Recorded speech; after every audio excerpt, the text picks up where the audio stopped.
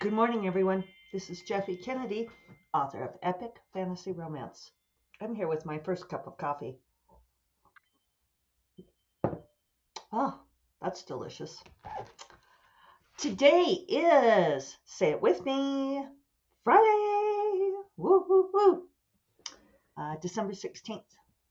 Only a couple weeks left of 2022. And I don't know why I got like choked up at the end of that. It was not an actual emotion. It was just creaky things in my throat from the coffee, no doubt. So, yeah, a week from today, I'll be in Tucson visiting family. So, doing the Christmas thing, right? I'm still on the topic of my books. I was looking for one yesterday that I cannot find, and now it's bothering me. I'm trying to figure out where it went. In fact, it was annoying me enough. I was thinking about buying another copy, except that I'm sure it's here somewhere. Um, I don't know. I don't know what I'm going to do. None of you have offered advice on my champagne problem of having people dust my books and move them. Alas. So anyway, here we are. Did not get shit done on the book yesterday. Jack shit. Went to Writer Coffee, had some great conversations though, and ended up dallying long, got back, and went straight into a very long SIFWA meeting. Planning Nebula conference had to be done, and I was kind of, I don't know, I was feeling a little under the weather maybe, because then I took a nap, which I don't often do. But I'm feeling perky today. Going to race ahead with this book. Just watch, just wait and see. I do have most of the world building sorted out. I'm still waffling on adding one thing, and it's kind of like, who am I kidding? I think I'm going to add it. Uh, but I'm still considering it. Um, we had a very interesting conversation yesterday. Oh, let me hold on. An interesting conversation that was related to things that I've been talking about on here this week. It's always interesting when conversations from different places come together. And many of you know, if you're a longtime listener, that I talk to fab writer Kelly Robson daily. We chat. She always sends me a good morning when she wakes up, which is says she's in Toronto, considerably ahead of my wake up. But she's writing a novel. This is her first time writing a novel. And so she's been sending me comments on the difference between writing a novel and writing short. She's always written short stories or at most novella. And so she's been commenting on the difference in writing a novel. And I remember very, very clearly, and I've talked about it a lot on here, when I switched from writing short to writing long to writing novels. And one of the big differences is that, and it's, I don't know, is this a tautology? With a novel, you have a lot more room. So, I mean, that seems maybe overly simplistic because, of course, a novel is longer, you have room for more stuff, but it does change the choices that you make. It changes how you tell the story. Um, Novels are much more forgiving in some ways. And I know that there are some writers who will argue against this. Um, the I'm sorry, I should give this in order, right? Organize my thoughts. So a lot of times novelists will say that you don't have to obsess over every word and every sentence and every paragraph like you do when writing short.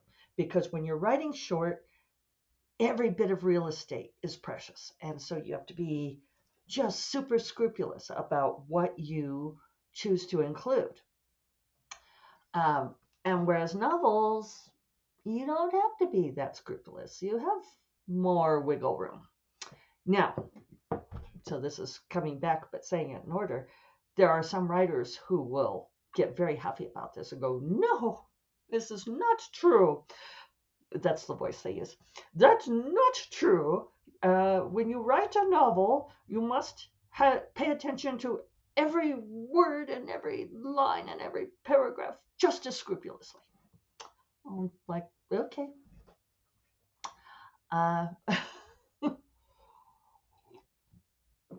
I mean, yeah, you don't get sloppy about it, but it's just not the same. And a huge thing about writing novels, and this is kind of what we were talking about yesterday, because I was saying to Jack and Jim that somebody commented, I think I already mentioned on the podcast, but I really appreciated the comment that one reason she loves my fantasy books and loves my world building was, I think she commented on the YouTube channel here, was that there are sometimes details, world building details or little things that don't apply to anything. She said they're just kind of like weird and random things, just like life has weird and random things in it. And it really made me happy that she said this, because yeah, I really do believe in having stuff in my novels that are just weird and random things that are just like there because part of life is there. It's just not everything is meaningful. So I was trying to explain this, and Jack was confused. He was like, "What? Wait, what do you mean?" And Jim said, "Well, it's the opposite of Chekhov's smoking gun, uh, where Chekhov says, if I show you, let me get this exactly right. Okay, I conflated two things. There's smoking gun and there's Chekhov's gun. So erase the smoking part from your brain. But I found this. So it says Chekhov's gun simply refers to any seemingly unimportant element that becomes significant later on in the story. Remove everything that has no relevance to the story, Chekhov wrote. If you say in the first chapter that there is a rifle hanging on the wall, in the second or third chapter, it absolutely must go off. So it's interesting to me, anyway, and after all, we're doing this because I want to sit here and talk over coffee, is that this is the second time that Chekhov has come up recently, right? Because I was talking about the whole show, don't tell principle and how that arose from Chekhov.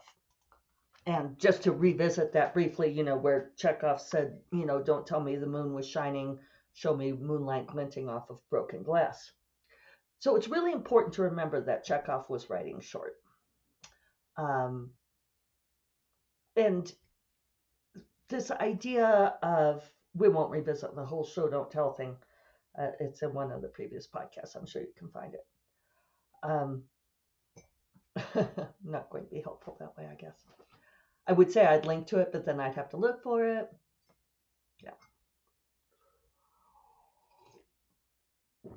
So, yeah, I just double checked, and Chekhov wrote only plays, short stories, and yeah, I was sorry. Yeah, and he was a physician. Short stories and plays. I love the things that pop up, on Google when you ask questions. Like there's the other questions people ask. What's so special about Chekhov? It says he captured life in the Russia of his time by using a deceptively simple technique devoid of obtrusive literary devices. So no wonder he said he'd take out everything phase. So there's a few things to keep in mind here. My point, and I do have one, is that first of all, writers can give all the advice they want to about how they do what they do. And writers are asked to give that advice. And here I sit dispensing advice. And to some extent, we can try to encapsulate our techniques. We can try to encapsulate the rules that we follow. But there's only so much that we can do to transmit what is maybe largely an intuitive process. So anyway, the rules for writing short and writing long are different. Uh, yes, I could see how, especially in very short fiction or even in a play, that you do need to take out everything that is not completely relevant to the story because real estate is so expensive. But in novels, part of the reason that people read novels is to luxuriate in the world, right? Is to have that escape where you get to go be part of the world and enjoy things, which is actually helping me think about the novel that I'm writing right now, because I am trying to write it much more snappily, and it's occurring to me that I could give myself a little bit more room to enjoy the world. Not It creates a certain velocity to have every detail in the world or every detail mentioned in the plot be pointing towards something. And certainly you could go back through and take out stuff. But if you are trying to create a textured world, and I think that was the word that Jim may have used yesterday, by including things that, like having a rifle on the wall that never does go off, that can add texture to your story. It could be that the gun stopped working ages ago. It could be that it's a, a plaster simulacrum. It's we have all kinds of things around us that have no relevance to our life. Um, I'm kind of looking at the things on my desk. Uh, and we were using this example because Jim brought us all little pots of jam and a brownie. Very sweet. And he brought it in a TJ Maxx bag. And so we're sitting around this table at Counterculture in Santa Fe, if you all want to know. And the TJ Maxx bag was sitting at the end. And Emily had left early. And I had pointed to the bag and I said, "Is that Emily's? Is that an important bag?" And Jim said, "No, no, no, that was what I brought the jam in." I said, "Okay." So as we're talking about this stuff with the details, uh, I was saying, that the empty TJ Maxx bag adds a certain amount of texture to our environment. From this, we know that Jim and or his wife shop at TJ Maxx. But that doesn't mean that this needs to be a significant detail later in the tale of Jim.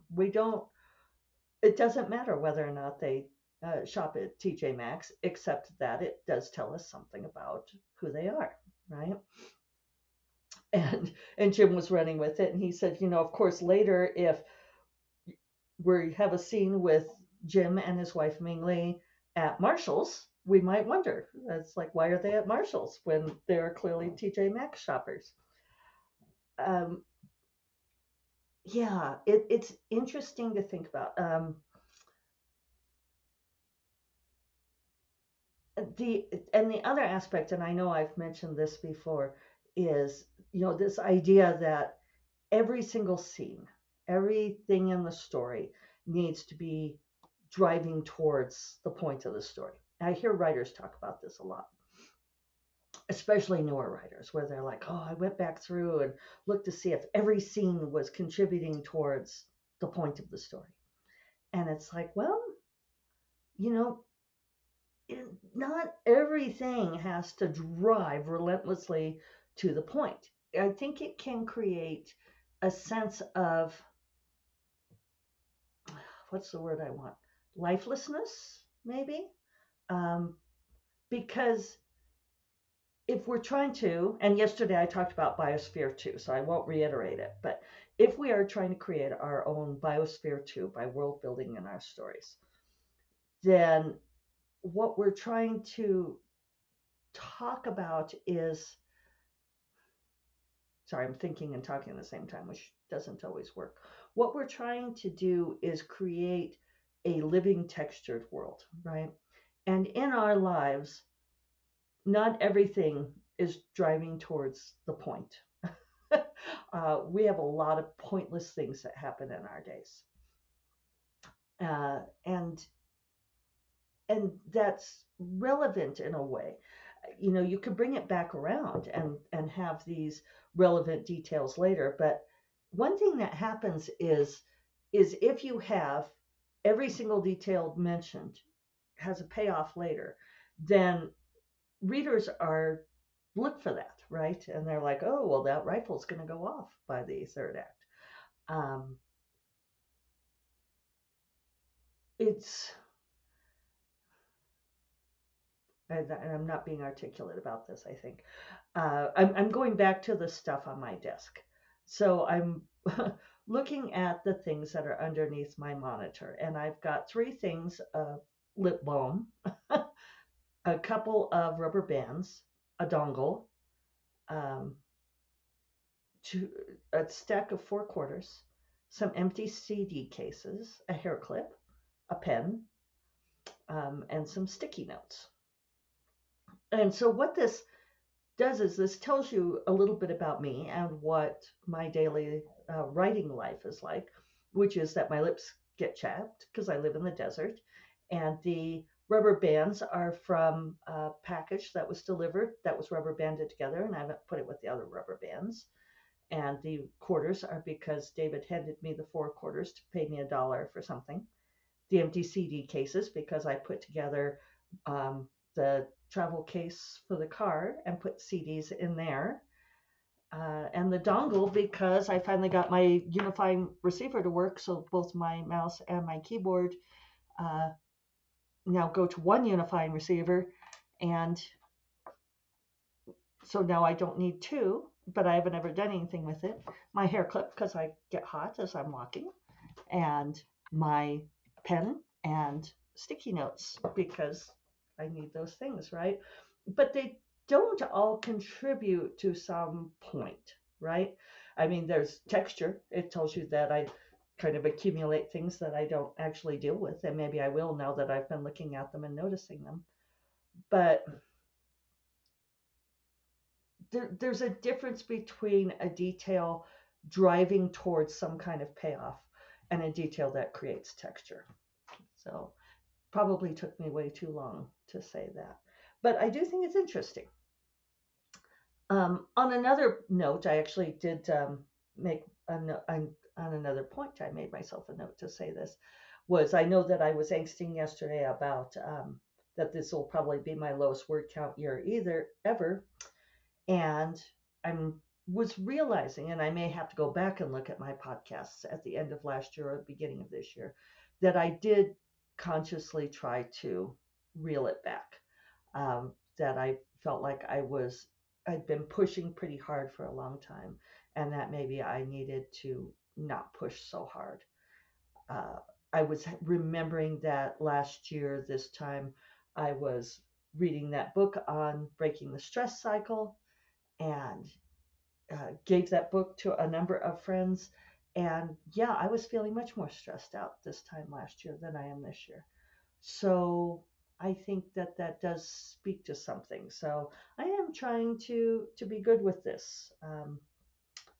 Yeah, and not try to push so hard all the time, which I do know is one of my things. That Jennifer would say that it is my achiever Clifton strength.